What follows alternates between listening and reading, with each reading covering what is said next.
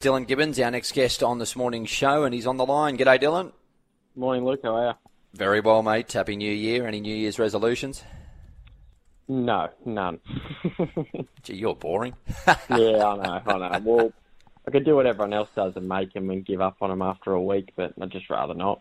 I'll tell you what, mate, you're not one who gives up. Considering what you've achieved in your career already, you've been a real success story, and you should be proud of yourself, what you've achieved in 2023, and a nice book of rides at Canterbury today. It's funny, for racing types, Christmas, New Year, there's no holidays, really. Unless you want to take it off, it's busy as anything. Yeah, I think it's probably nearly one of the busiest times of the year, so... Yeah, like you said, unless you take it off, you end up doing probably more than you used to. So no resolutions, but any takeaways from 2023?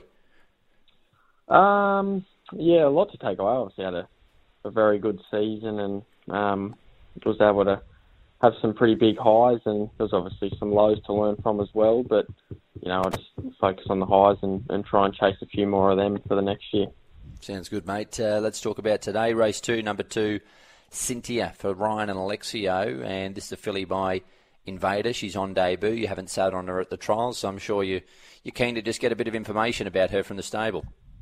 Yeah, exactly. Look, they're obviously very astute stable with their young horses and trialled well behind a winner in Chartwell, so that's always a good sign, and especially drawing 2 around Canterbury, that's never a negative, so gets a few little ticks there.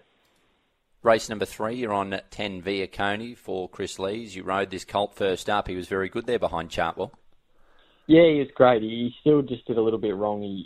There was a bit of pressure early, and it sort of just fired him up a touch and just had him racing a bit ungenerous, and took him a while to balance up and fully hit his straps. But, he wasn't beaten far at his first start, and comes here with that race experience under his belt, drawn 1. You think he's going to get a few favours and be hard to beat. On that, what he did wrong, is it just that greenness? He's still working it all out, is he? Yeah, he was a bit of a natural in his trials, and obviously there's no real pressure or anything silly like that in trials, so he was just sort of cruising around in them, and just when a few horses whipped around him and they just got him fired up a little bit, and it wasn't anything major, but he just wanted to sort of over-race a touch and just half drift out, but look, once he balanced up, I thought he was great. And we know Chris's style, mate. These horses, they always improve into a preparation, and it sounds like he's got plenty left in him. Yeah, exactly. Yeah, he's been sort of a natural from day one, but there's always been that natural improvement that had come. So the fact he's done that at his first outing, and with only improvement, hopefully he can take that next step. Gate 1 might help him, that rail? Yeah, I think so. The other day he was, even though he was in a good spot with cover, they're used to following rails around, so he'll you think it'd only help him. Banjetta's come out of race 5, but she was great at Scone. I'm sure it was just the draw today, but look forward to seeing her again. Did she impress you winning last start? Yeah, she did. She took a little while to break a maiden, but, when she did, she was winning well without anything exciting. But, masterstroke by Chris putting the blinkers on her, and it sparked her right up. So, yeah, it'd be exciting to see where she goes now. Race 6, number 4, Back to Man. You haven't been on board in 2 runs back this preparation, but I spoke to his trainer Nathan Dahl earlier, and Nathan was very bullish about him running well today, considering how good he'd gone in 2 runs back. Yeah, he gave me the same confidence this morning, and he's the sort of horse, you just need a little bit of luck, because he just needs to be smothered, and you can't really expose him and make a long run on him. So he just needs a few little things to go his way, but look, Nathan's obviously got his stable flying at the minute, so I'm happy to carry on the back of his confidence with him. Definitely. Race 7, Brudenell, runs in the Canterbury Sprint. Bit of speed in this race. You're drawn out, so no doubt he'll need a little bit of luck, but he's a horse that never really runs poor.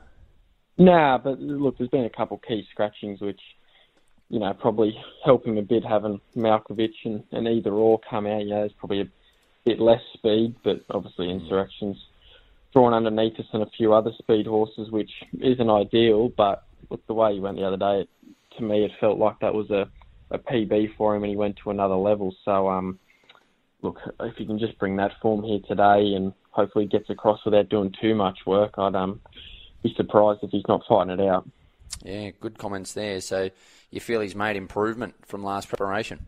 Yeah, he just, sort of some of his runs, it just felt like he'd have a little dash and and then he just maintained it, where the other day he ran along at a good tempo, kicked and was tough, and obviously the form out of the race is stacked up with Lady Laguna obviously winning up in Queensland. So, yeah, he just felt to me like it's probably the best he's ever gone.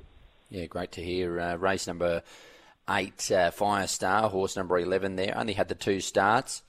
This fellow back to the trials after running down the track in August. So be keen to see what he can do here, Fresh.